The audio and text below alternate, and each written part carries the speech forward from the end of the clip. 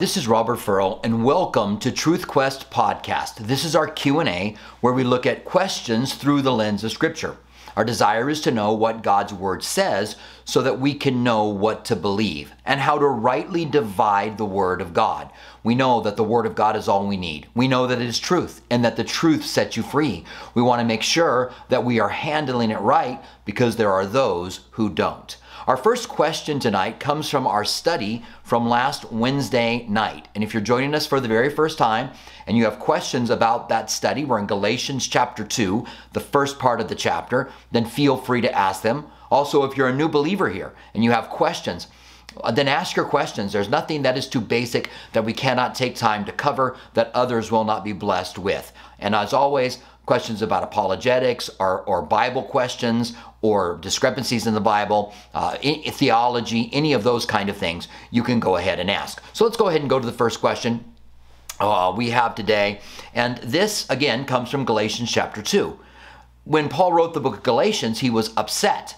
And you can tell that from the very beginning, right after his initial greetings. And usually in letters he says something like, I've heard about your faith, or your love has abounded, or what's happening with you has gone all throughout the whole world, something along those lines. But to them he says nothing.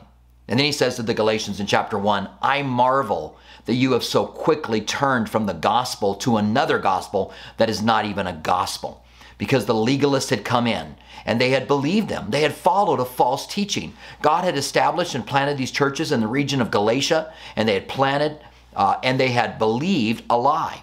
And so in the second chapter, Paul starts to talk about the apostles, going to them, making sure that what he believes is the same thing that they believe, and he says a few things.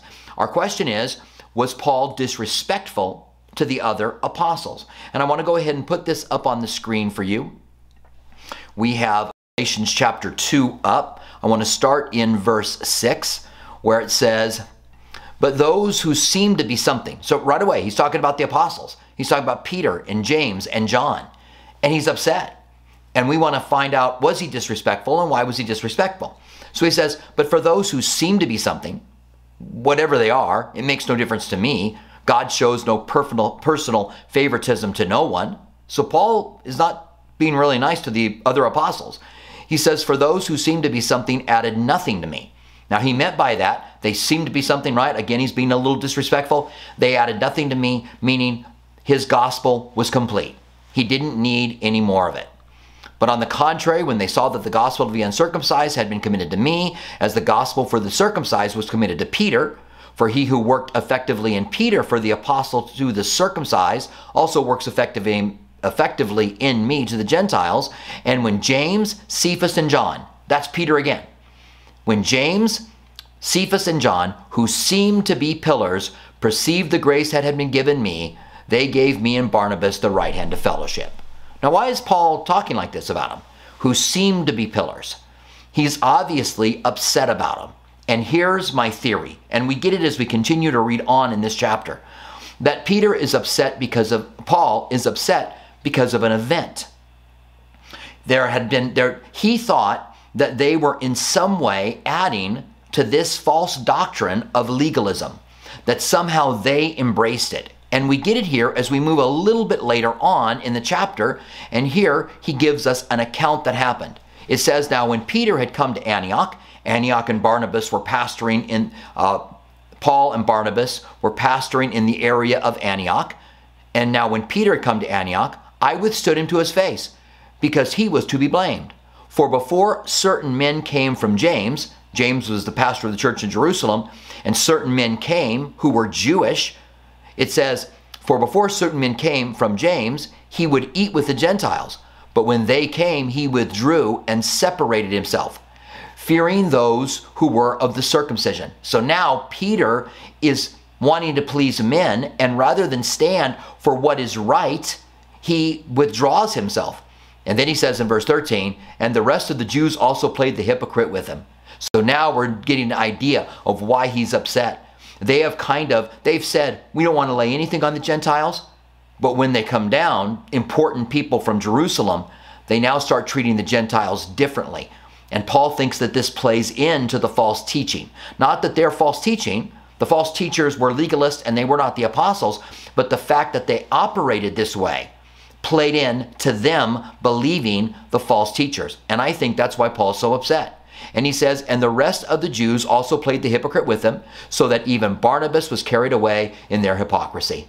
Well, no wonder he's upset. Barnabas is the pastor of the church there with those Gentiles, and he got carried away and saw himself separated. These are Jews who were somewhat keeping the law. Remember, the temple wasn't gone yet. And when the legalists came in and said, you have to keep the law in order to really be saved, then Paul saw what the disciples were doing, what the apostles were doing, as hindering the work that he was doing in Antioch. And now that he's dealing with this thing again, you can tell that he's upset. So yes, I do think that he was disrespectful to the apostles. I don't think that was right, by the way. I think he shouldn't have been, but he was, because that's the way he was feeling. The Bible doesn't tell us that what Paul is doing is always right, and we don't want to think that Paul never made mistakes, because I think that he did. This is one instance when Paul is upset and he talks about the apostles in a way that he shouldn't talk about them. In another place, he gets in an argument with Barnabas. What we do know is that it happens. One of the best things that we can learn from this is that there are going to be people who do things sometimes that we are trying our hardest to teach and to help people through certain struggles, and then they do something and it causes frustration in our lives. And I think Paul's going through that frustration here. All right, so that was from our study from last Wednesday night. Let me go ahead and get over here to our questions. And if you are new here, really glad that you're here. I hope that God is blessing you. Resurrection celebration tonight at our church, and then tomorrow all over the world. Literally billions of people will be celebrating the resurrection of Jesus Christ. What an amazing thing to go from a small ministry in Galilee to all over the world in our day. 2 billion, over 2 billion Christians, professed Christians in the world. I know that all 2 billion of them are real Christians, genuine Christians, but they're at least professed Christians. So we have our first question, and it's from Andre.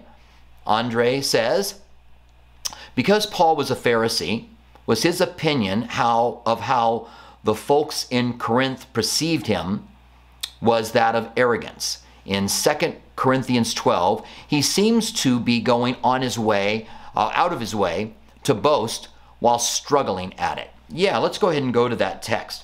I do really like this text.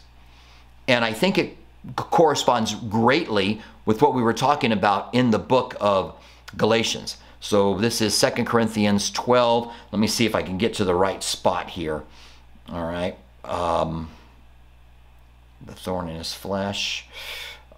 Signs of apostleship. Okay, yeah, here we go. Let me go ahead and put that up on the screen for you. And so the question is, he seems to be struggling while he's boasting with it. Let's see. Yeah, was his opinion on how the folks in Corinth perceived him was that of arrogance. All right, let's go ahead and take a look at this passage and put it up on the screen for you. All right, so Paul is fighting against the legalist again at Corinth.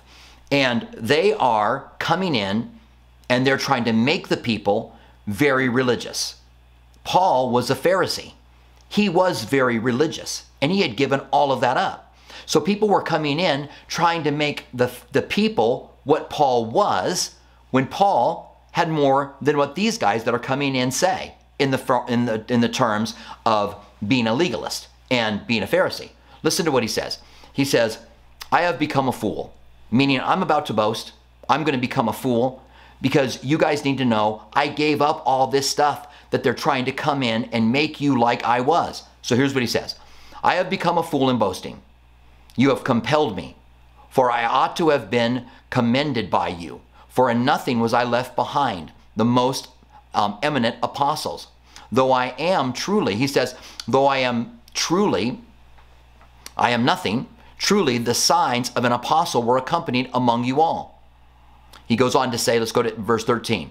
For what is it which you were inferring to the other churches, except that I myself was not burdensome to you? Forgive me for my wrong. And he talks about the love for the church. Let's see if I can get to the right spot here. Oh man, I want to get to this. Let me see. Did I go over it?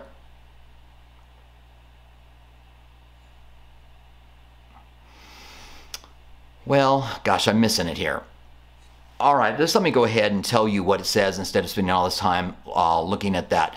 It would be great if we could get the references, like, 2 Corinthians 12 and then the actual verses that are in there. That way I don't have to go through the chapter trying to find it. But Paul just boasts about his position. He was a Pharisee. He was of the tribe of Benjamin. He was the son of Hebrew parents. He was a Hebrew of Hebrews and a Pharisee of Pharisees. So his dad was a Pharisee. He was a Pharisee. And he was boasting about these things to say, I consider them to be dung. He says that in the book of Galatians. I consider these things not to be important at all. And they're trying to come and put these things on you and make them important. And when Paul starts to boast about these things, he says, you guys have made me do it. You shouldn't have made me do it, but I'm now going to boast in the things that I achieved, that I put away, because they're trying to make you like me, and I'm not even like that anymore.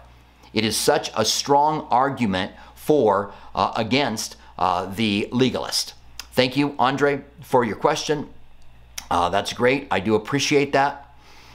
We have another question from D on cremation, regarding cremation. Is there a reference to allow or disallow cremation of the body after death in the Bible? Thank you. The quick answer to this, DT, is no. There is nothing in the Bible that talks about cremation. We are free to choose how we would like to have our bodies taken care of after we die. Now, the question often is brought up by some that, well, what about God glorifying our bodies? That God might not be able to do that if we're cremated. But our bodies go back to dust anyway. Cremation is a faster way to get back to dust. Ashes to ashes, dust to dust. It's a quicker way to get there. It's going to happen over time. Think about people that were living during Abraham's time. There perhaps is nothing left of some of those people, maybe even most of those people. And yet God is going to be able to resurrect those that had faith, because our God is able to do that. All right, so I just give you a quick answer. We get this question a lot, so I'm going to move through it quickly. I'll put some scriptures together that I can go to a note really fast and just kind of cover it in more detail when we get that question. In fact, frequently asked questions I'll do that with, so that we can just go to it, look at a couple of scriptures, and then go ahead and move on. All right. Question: how will there be room on earth if the millennial kingdom, if every saved person throughout history? Well, those who are living on the earth during that time are the people that survived the tribulation period. And there will be some Gentiles, and there will also be Jews, because the Jews are protected during that time by God, and they populate the earth. We also rule and reign with him, but we are in our glorified bodies. And I don't know that everyone out of all of history is going to be ruling and reigning. Remember, it's the church that rules and reigns with Christ. So you can say, well, there's been a lot of Christians. There's 2 billion Christians right now on the earth, professed Christians. And you could say, well, how are we then going to know that all those people can fit? Well, I think that God could take care of it. I think we don't all have to be here at the same time. I think we could work through it. We know that there is a heaven. We also know that Jesus was able to disappear at will and could go through walls. And so there's a spiritual realm and a physical realm. And in our glorified bodies, it seems that we're able to go back and forth from that physical to spiritual realm. I do not think that this is a problem. I don't think that it brings up any kind of a difficulty for the Bible. Because, yeah, there have been a lot of people that have lived, and a lot of them were believers before Christ, and a lot of them are Christians now, but they don't all have to be here ruling and reigning at the same time. So I hope that helps. Fact check these hands. All right, good. I appreciate that. We have another question from Jari. Jari says, Question, why does God allow false teachers to exist and grow? And why do some that teach the truth get shut down? Why did God allow Satan to know Scripture? Temptation would be easier if Satan didn't know Scripture. All right, so let's see what you got there. You got in basically 3 questions. Why does God allow false teachers to exist and to grow? All right, so let's start with that one. God created the earth, and he created it with good and a choice for evil. And men made a decision to choose evil. There had to be evil. There had to be, because it was a choice of love. We had to be able to choose. If we were born forced to follow God, then that would be forced love.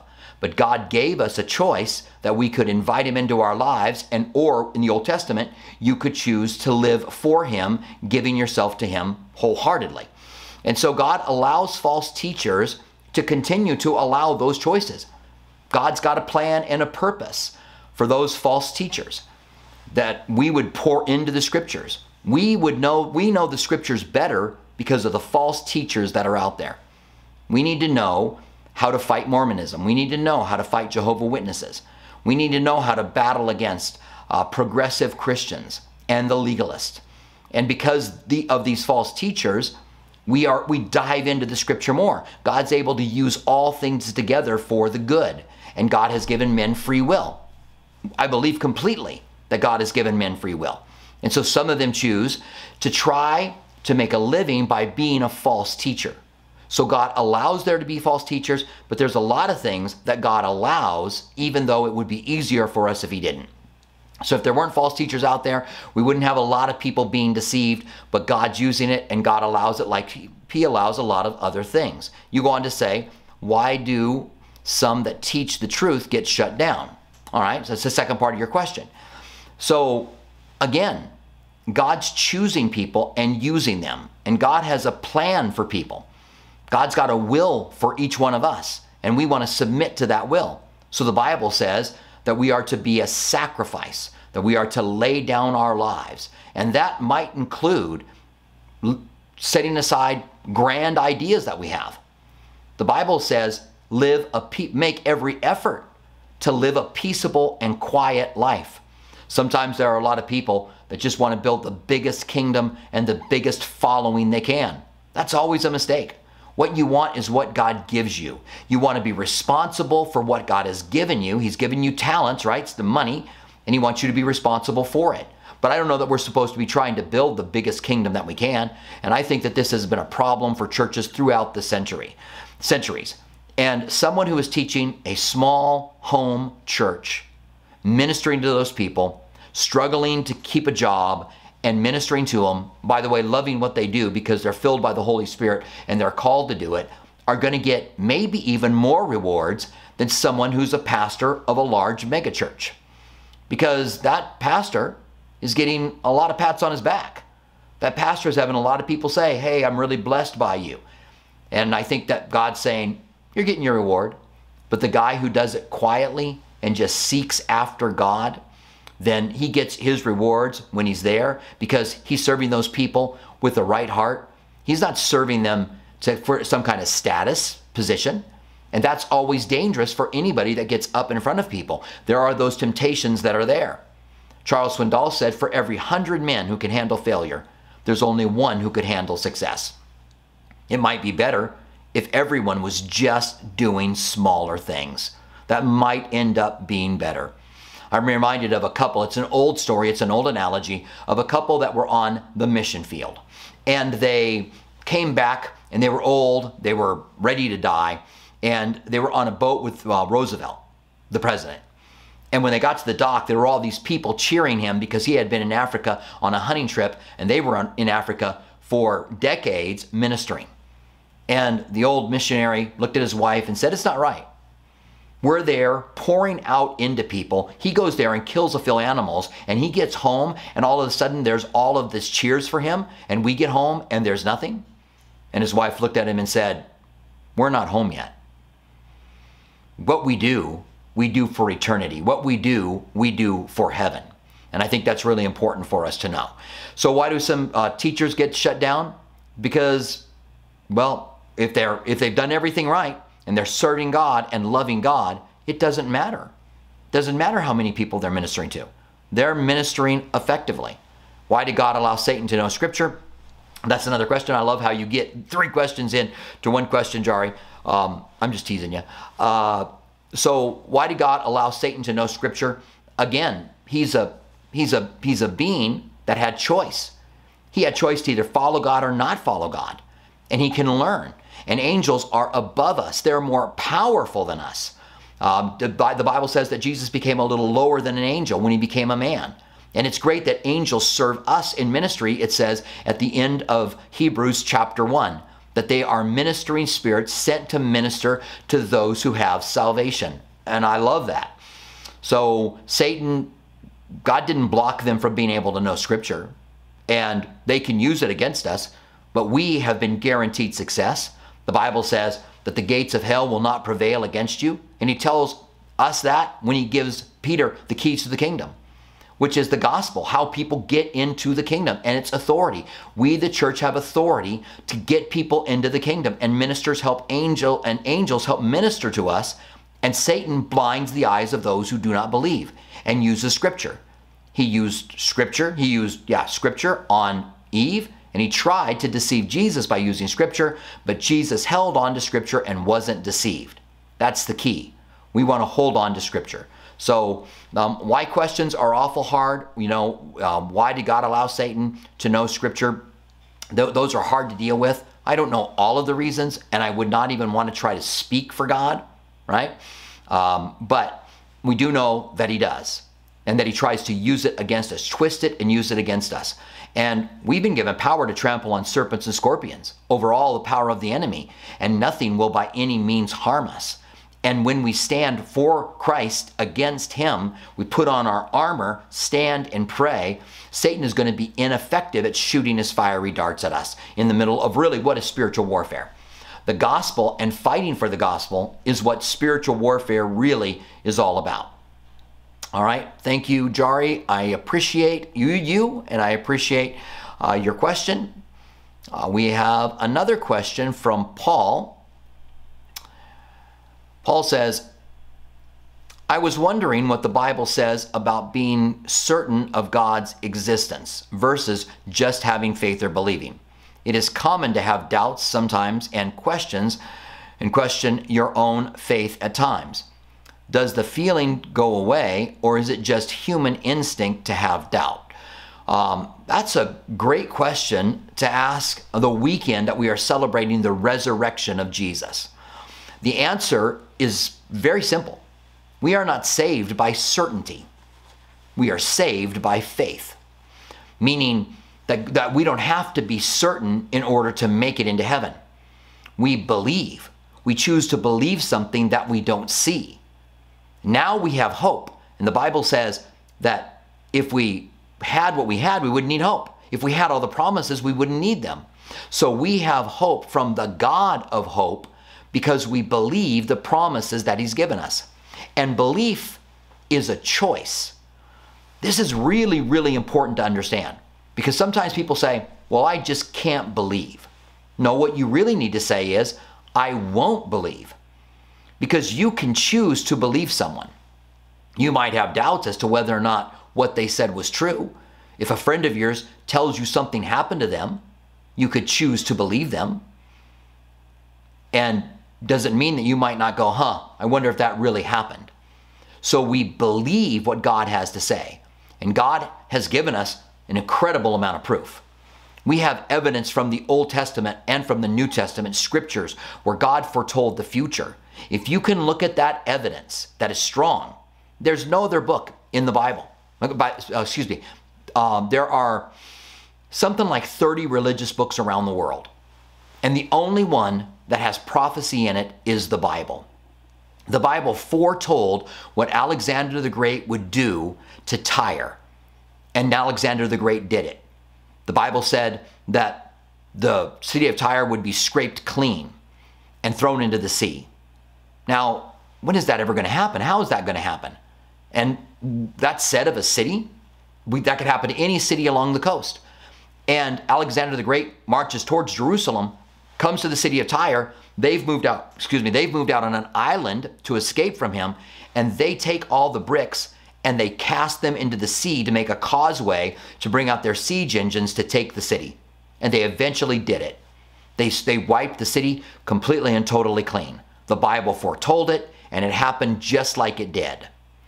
There's an account that Alexander the Great was brought into the temple, that a sacrifice was made for him by the high priest when he got to the temple, and that the high priest showed him in the book of Daniel where he was in that book.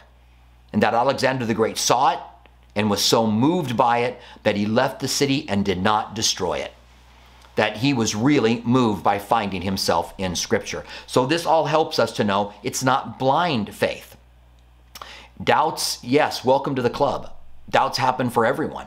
I remember as a kid going to resurrection celebration services. I went to the Methodist church. We would have a morning service out in the park. And I remember going to that and thinking, do I really believe that God raised him from the dead?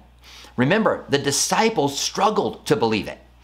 When they first started discovering it, the women got back to the disciples and told them the tomb is empty. And then Mary Magdalene came back and said that Jesus appeared to me. Later on that day, he would appear to Peter. But remember, on the Emmaus Road, the two disciples were walking along the way, and Jesus came alongside of them. And the Bible says their eyes were shut. And he said, "Why are you guys so sad?" And they said, "Are you the only stranger in all of Jerusalem? We had hoped."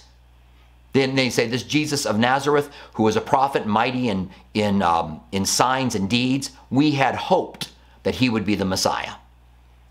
So they doubted. And besides that, women had come and told them that Jesus had risen from the dead, and they didn't believe. They didn't believe that the tomb was empty. They didn't even go on to look at it. The disciples didn't believe right away.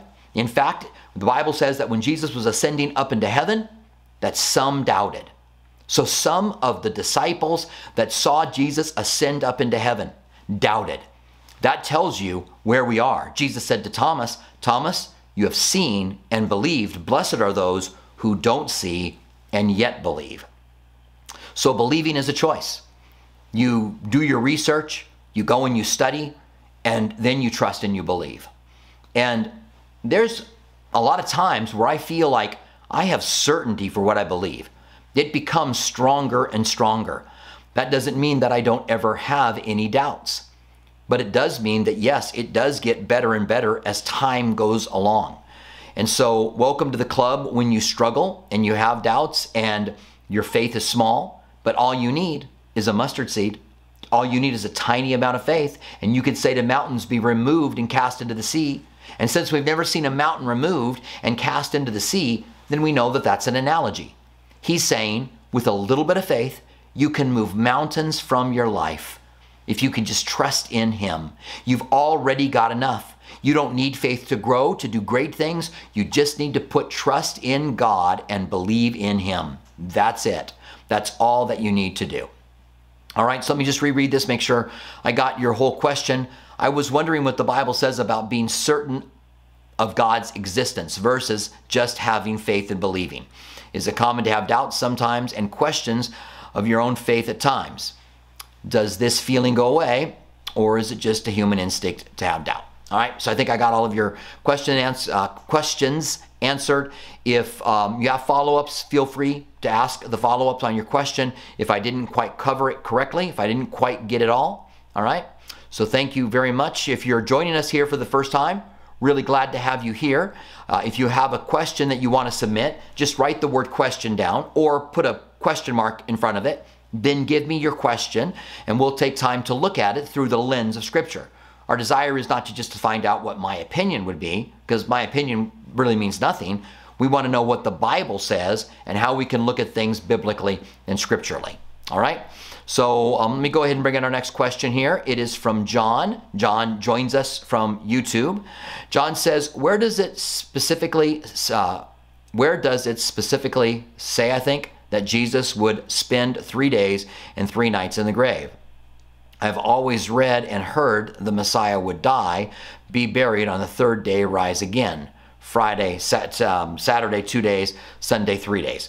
Yeah. So I don't remember the exact point where Jesus said it, but Jesus said, as Jonah was in the belly of the fish for 3 days and 3 nights, so the Son of Man shall be in the heart of the earth for 3 days and 3 nights. Jesus also said, tear this temple down, and in 3 days I will rebuild it. He wasn't speaking of the temple there, the stones on the temple. He was speaking about his own body that would be destroyed, and he was going to do it. He was going to lay down his life, and then in 3 days he would rise again. Now, there are some who believe that this is a common saying of their day, that it was something that you could find in other writings, and I haven't had time to really research this and find out whether there are other writings and it was just a common euphemism of their day. 3 days and 3 nights, 3 days and 3 nights, and that it just meant a certain specific amount of time, days and nights together. So Jesus was crucified. If he was crucified on Friday, then you have some of Friday night, then you have some of Friday, then some of Friday night, then you have Saturday and Saturday night, and then some of Sunday to be able to get to 2 days. I mean, two nights and 3 days, right? So that's problematic. If it was a euphemism, then that takes care of it. Now, as I said, I'd like to see some more research on that. I'd like to look into it a little bit more. It is possible that Jesus was crucified on a Thursday, because the Passover Sabbath was a Sabbath as well as the Sabbath. And there's even a place in the Bible where it says after the Sabbaths, the women were going to the tomb with a plural. So that there may have been a Passover Sabbath and then the regular Saturday Sabbath back to back. And so Jesus was crucified on Thursday, and that was the day that year. Remember, Passover floats, right? And so that was the day that year that they sacrificed the lambs on Thursday, the day that Jesus was crucified. And then you would have him on the cross on Thursday. You would have him taken off of the cross and being in the ground Thursday night, in the grave Friday, then Friday night, in the grave on Saturday, and a part of Sunday night before he rose again would make 3 days. Now, there's a whole teaching out there by Charles Swindoll where he makes a point that Jesus was crucified on Wednesday. And he gives all of his reasons why he thinks that's the case. And if that's the case, then you have a full 3 days and 3 nights in the tomb. There's the kind of the gamut. What do I believe? I choose not to worry about this one. And maybe that's why I want to look into this euphemism idea a little bit more, but I choose just to go, you know what? God's got this taken care of. And whether or not we have a right understanding, the Bible never says Jesus was crucified on Friday. It never says that he was crucified on Thursday or Wednesday. And so that we know that there was a Sabbath in between. That's all we know. That he was crucified, buried, and then on the 3rd day rose again. And I don't know how you would get to Wednesday, Jesus being buried, the Sabbath starting, and so them not being able to not be able to take care of the body. So if there's Friday and Saturday, you could easily have Saturday because the 2 Sabbaths are together. All right, so that's just one of those things. I don't really worry too much about it. I'm not that concerned about how that all worked out. I think that when we get up into heaven, we'll have it figured out. But there are a lot of ideas out there, and people have spent a lot of time in dealing with that one, John. All right, thank you very much. I appreciate it. If you are new here and you have a question, you can write down your question and then reread it a couple of times. Make sure that it makes sense, and then go ahead and submit it. Sometimes I have to end up guessing on what those questions mean, and don't really like to do that. All right, so we have a question here from Ashley. Ashley joins us from Facebook. Ashley says, I have seen videos talking about how the music of Bethel, Hillsong, Elevation is bad due to some of the teachings of those churches. I usually just turn on Christian radio and don't pay attention to who the singers are. Is this something Christians need to watch out for? Thank you, Ashley. That's a great question. We have a radio station, Reach Radio, here in Tucson. And we have to make a decision. Are we going to play music from Bethel, from Hillsong, from Elevation? Now, Bethel has some theological problems, They are a Pentecostal church, and Pentecostals are fine. But in the Pentecostal church, this teaching that God wants you rich, it thrives. And also kingdom theology. And so a lot of the songs will have, they don't believe in the rapture. They believe that we're going to make the world better and better and better, and then we're going to hand it over to Jesus. We're going to Christianize the world and hand it over to Jesus. And sometimes in their songs, you can hear that. But when we who believe in the pre-trib rapture, those of us who are premillennial, hear songs about the kingdom, we think the kingdom of God in us. They're writing songs saying, go out and make the world the kingdom of God. We have that job. So that's a problem. But more of a problem is the false gospel, the prosperity gospel, the false gospel that is the prosperity gospel. That's the bigger problem. And so by playing their music, do we give them credibility? And the answer is, they've already got it because of their music. Calvary Chapel, the church that I pastor, the group of churches that I'm a pastor in, started Maranatha Music back in the 70s and gave Calvary Chapel a platform because of the music. And so churches have discovered that that's the case. Now, I'm not saying that about Bethel. I don't know how Bethel started it. I know Hillsong. They've got a couple of videos out now about Hillsong, and it talks about their desire to use music to be able to get a platform. And some of the songs at Hillsong are great. They're great songs. They talk about God. They lift him up. And Elevation, the same kind of thing. I think the thing with Elevation is just not a kind of a solid teaching on the gospel all the time. I'm not going to judge him as to being a false teacher. I know a lot of people do. I'm not going to. When I listen to some of his teachings, I see him really trying to teach the Bible and really trying to go through passages. Other times I don't see that. I just see kind of that self-help, positive teaching, Christianity, Jesus as the self-help person. And I think that's problematic. And so do these things give them a platform? Yeah, it does give them a platform. And do we at the church take the giftings of Christians who are in these organizations that have some problems, and do we throw away what God's doing within them? And I am more prone to say, I don't want to be legalistic, and I don't want to bind myself. I don't want to say, I can't listen to any of that, because then I'm taking away some of my freedom. Now, we've had questions. As a church and radio station, we've limited the play of Hillsong because of some of the things that happened there. If you don't know, there was a sexual assault that they covered up. There was a pedophilia incident with, I think, the founder of Hillsong that was covered up. And there have been resignations because of that. And just with all of that, if ever, and listen, if someone is pastoring and is listening to me, if something bad happens at your church, something unthinkable, like a rape or someone molest a child, then don't cover it up. Don't worry about your reputation. Let God worry about the reputation. Just get it out in the open. Call the police. Do what you've got to do. Everyone will respect you in the end. If you try to cover it up, then your heart's going to be revealed. That you're just trying to build a kingdom and you're more concerned about your church than you are about what happened to that person. So I tell our people at the church, if you ever see anything inappropriate, you tell us right away. If it's worth calling the police, then call the police.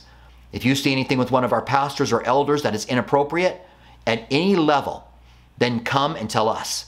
And I say that if you see me doing anything that you think is not right, then come to the elders of the church, because they have authority over me. And this is what Hillsong didn't do, because they were trying to protect the brand. And that is so incredibly dangerous. And so we have limited the amount of songs. I told the worship leaders, listen, we don't make a hard, fast rule that you can never be attacked by a bug here. I promise there's a bug. I'm not just going crazy. I've told them, I want to be legalistic, and I don't want to make a rule you can't use Hillsong, but let's try not to. There's a lot of other really good music that's out there. Maybe we need to rewrite some of the hymns that are there. We've got such incredible talent at the church that we could write some of our own songs and rewrite things. And I think that it is problematic. So maybe on all of these, it might be good to back away from it. But I would not be legalistic about it and say that it is some kind of sin when people are listening to any of the music on any of these groups. All right? So thank you very much. I appreciate that.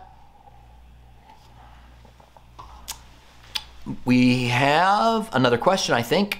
Let's go ahead and take a look at this.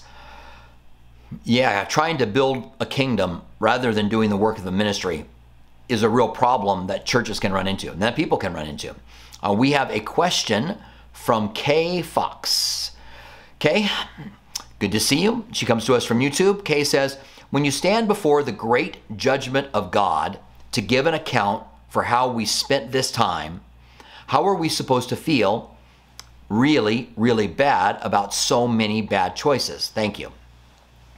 Okay, so let's talk about judgment for a minute. There are two phases to the judgment. There's the great white judgment throne. And all of the people that are resurrected at the very end are resurrected to the second death, it says. In fact, it calls the second resurrection the second death. It doesn't call it the second resurrection. There's the first resurrection, which is everybody that is resurrected before that, before the tribulation, after the tribulation, and then you have the millennium, and then you have everyone resurrected to the second death. And anyone who's resurrected to the second death stands before the great white judgment throne. We, okay, have not been. We won't be judged there, and praise God for that. The books are going to be opened, and they're going to have to answer for what they did. But we have the blood of Jesus that has cleansed us from our sins. So God has separated them as far as the east is from the west. He's put them behind his back and remembers them no more. What a great thing for God to do for us so that we will not be judged by them. However, we do have the Bema Seat judgment. And this is a judgment for our motives. We're going to be rewarded. And I don't understand everything that the Bible has to say about rewards. We have it all. We're co-inheritors with Jesus. And what will the rewards be for someone who gets more and someone who gets less? I've often said that because what I do is very visible, I'll receive less rewards than what someone does behind the scenes. Jesus said, when you do your good works, do them in secret so men will see them and glorify God. And so it's really easy to get earthly rewards. And so God says, you don't have that many rewards. But if you've done something for the wrong motive, if I'm preaching to be seen, if I'm praying to be heard, like the Pharisees did, then God will put a fire to those motives, to those works. And those that are made of wood, hay, and stubble will be burned up. And those that remain, you'll receive a reward for. So I don't know that during that Bema Seat judgment, we will feel that bad about what we've done because we've been forgiven and really be forgiven.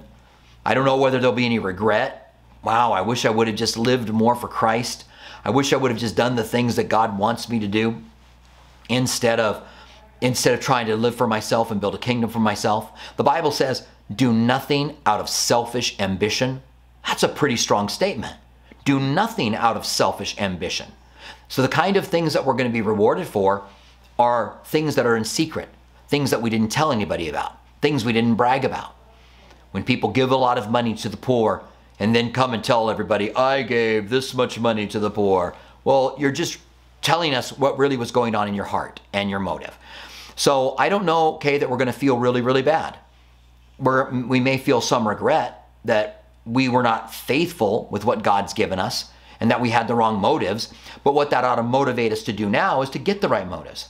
And if we're doing things to be seen by men, to stop it and to do things secretly and to do things to glorify God and to lift up his name, because then we'll receive rewards for those very things that we are looking to do. All right. So the Bema Seat judgment is the judgment during the tribulation period. We'll have been raptured and be with Christ, and our motives will be judged at that point, and we will not take part in the great white judgment because, hey, the wrath of God, I've been freed from it. No longer is the wrath of the Lamb on me because Jesus took the wrath of the Father on the cross for us.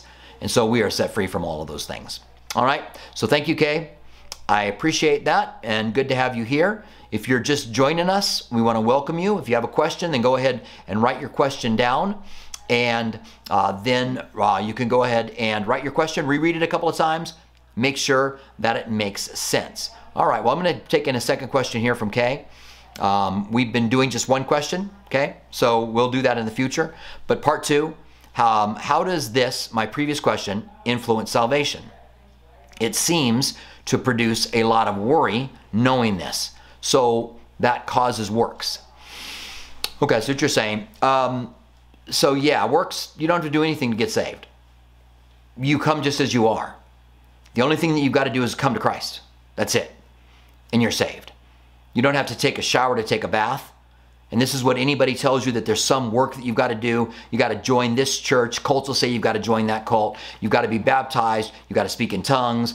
You got to keep the Sabbath. Whatever it is that they add to it is works. And the Bible says we're saved by faith through grace, not of works, lest anyone should boast. And that's the problem with legalism. It makes you want to boast. You boast in what you have done. You boast in your own salvation. So you come to Christ and you're saved. And the Bema Seat judgment isn't going to affect your salvation at all. And we're saved from, we won't go through the white judgment seat. So it doesn't affect us. There's no way in which the Bema Seat judgment affects your salvation. Just be confident. Put on the helmet of salvation. You love Jesus, live for him, be confident with what you have. Put on the breastplate of righteousness, the belt of truth, your feet prepared with the gospel of Jesus Christ, the shield of faith, which puts out the fiery darts of the enemy, and the sword of the Spirit. And then stand and pray and know that you are saved. And yeah, we're going to have, I think our study this coming up next week, our study next week will be in Luke on the minas, and he talks about giving them the minas and them being rewarded for it.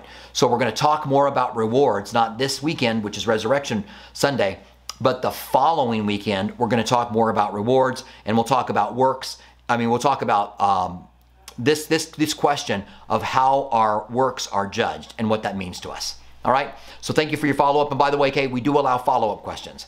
So all you got to do is when you write your questions, you put part 2 here, just put follow-up, and I'll be able to look at it and see easily that that is a follow-up question. So again, if you're new here, really glad to have you. I hope you guys are blessed. I hope that you have a really good resurrection celebration wherever you are.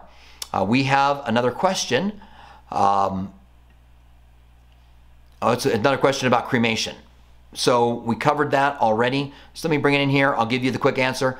Like I said, this is a question we get a lot. I'm going to put a frequently asked question tab in my notes, and I'll just be able to pull up notes with a few scriptures on it that will help you. But there's nothing in the Bible that tells you that you cannot be cremated. You can be cremated. It's no problem. It's not going to cause God not to bring you into heaven. It's not going to be able to cause God to stop you from being resurrected. All right, so there's no worries about that. All right, Annie, I appreciate it though. I will, like I said, I'll put together some scriptures so that we can pop it open and look at just a few of them when we get these questions that we are asked a lot. All right, so Daniel has a question. Daniel says, Jonah in the whale is a foretelling of Jesus' death and resurrection. Okay? Did Jonah die in the whale and then resurrected? Jonah 2:1-9 seems kind of like an account, seems like some kind of an account by Jonah. Yeah, let's go ahead and go there, Daniel. So this is really interesting. Is it possible that Jonah died and was resurrected? Now, he wasn't resurrected like Christ, who was the first one ever to be resurrected in a glorified body. It certainly seems as Jonah covers this information like he is actually in hell. And I guess if he's conscious in the whale's stomach, it probably was like hell. So let me go ahead and bring these scriptures up on the screen, and we'll take a look at it and see if we can figure anything out from the scriptures. All right? So that's not the one I want.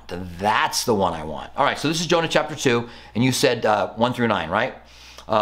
Then Jonah prayed to the Lord God from the fish's belly. And he said, I cried out. Let me get to the right spot here. I cried out, O Lord, because of my affliction, and he answered me. Out of the belly of Sheol I cried, and you heard my voice. For you cast me into the deep, into the heart of the sea, and the floods surrounded me. All billows of your waves passed over me. Then I said, I have been cast out of your sight. Yet I will look again toward the holy temple. The waters surrounded me, even my soul. The deep closed around me. Weeds were wrapped around my head. I went down to the moorings of the mountain. The earth with its bars closed behind me forever. Yet you have brought me up from life from the pit, O Lord my God. When my soul fainted within me, I remembered the Lord, and my prayer went up to you in the holy temple. Those who regard worthless idols forsake their own mercy, or forsake their own mercy. But I will sacrifice to you with the voice of thanksgiving. I will pay what I have vowed. Salvation is from the Lord. So that's a really interesting passage, because it looks like he's talking about the resurrection, and he uses Jonah as a resurrection. And so we know that the Bible is much more complicated than what we think. It's got these hyperlinks in it. It's connected. There's all these foreshadowings and types that happen. And Jonah seems to be a foreshadowing or a type of Jesus. And types don't fit perfectly. Jonah doesn't want to go. Jesus wants to go. Jonah is very successful. Jesus is very successful at saving people. Jonah is very successful when he goes, even though he's probably a pretty rotten prophet. Jonah is a bigot. He does not want to go to these people because he hates them. So he hates a people group. And that's a problem, right?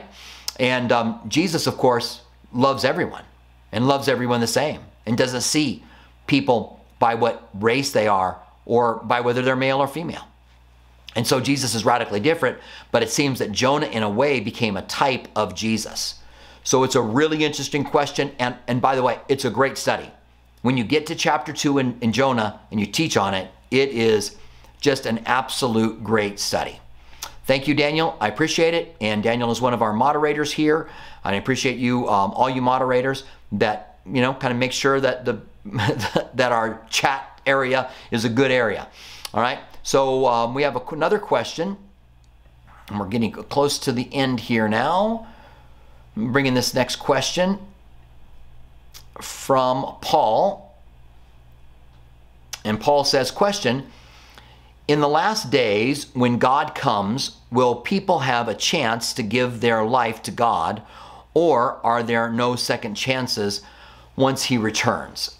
So, yes, people can give their lives to Christ during the tribulation period. And we see that clearly. There are people who are going to be saved, who will not take the mark of the beast. There are people talked about in the tribulation period that are saints. And we know that saints are taken out. And so these saints have had to be saints somehow. We will have people who are left behind. And when we have people, friends and family who are left behind, then they're going to see us go and not believe the lies that are out there about what happened to the Christians during that time, right?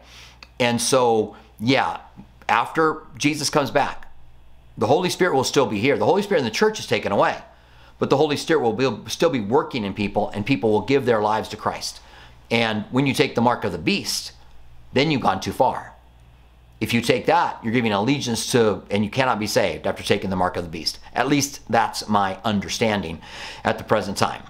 All right, so thank you very much. I appreciate that. We just look here. We can bring in one more question, and we will be done. If we miss your question here, come back next time and write your question out. You might even be able just to copy it and paste it into your notes, and then you'll be able to come back and take care of those questions. So we have one last question, and this comes to us from Facebook.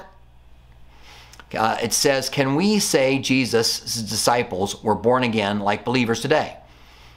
And since they began to follow him before he died for the sins of the world.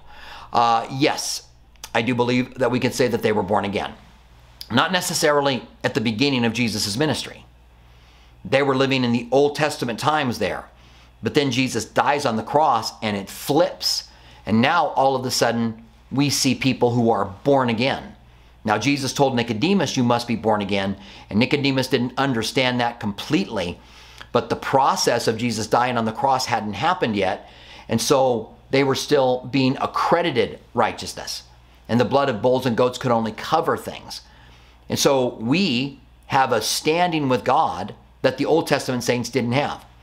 And so Jesus, in John chapter 20, I think it is, breathes on his disciples and tells them to receive the Holy Spirit.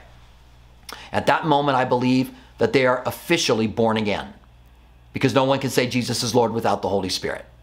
They followed him, they believed him, they were like Old Testament saints, but then at that point they are born again, and he tells them, go and wait in Jerusalem, and you shall receive power when the Holy Spirit comes upon you, and you will be my disciples in Jerusalem, Judea, Samaria, and the uttermost parts of the earth.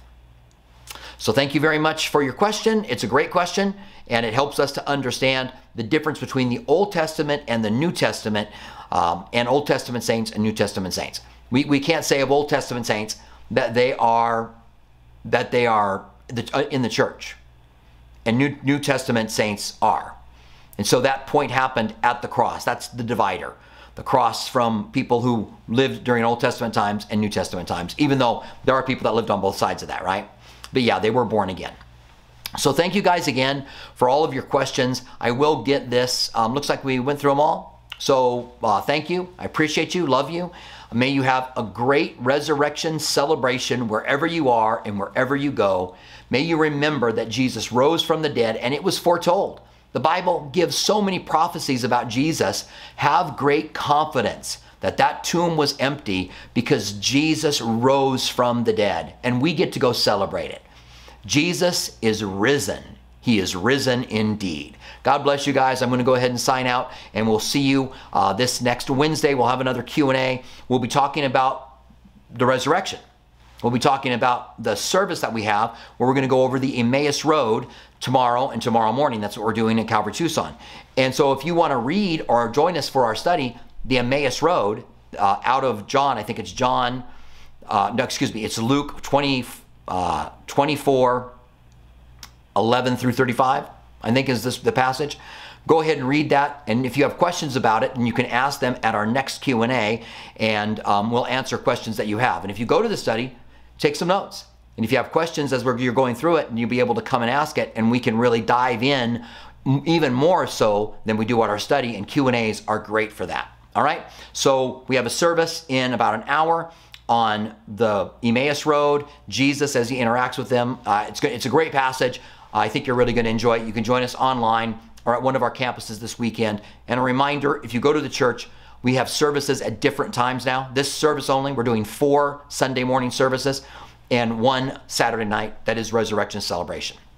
We're going to gather together and worship the Lord and celebrate his resurrection, and I can't wait. All right, love you guys. We will see you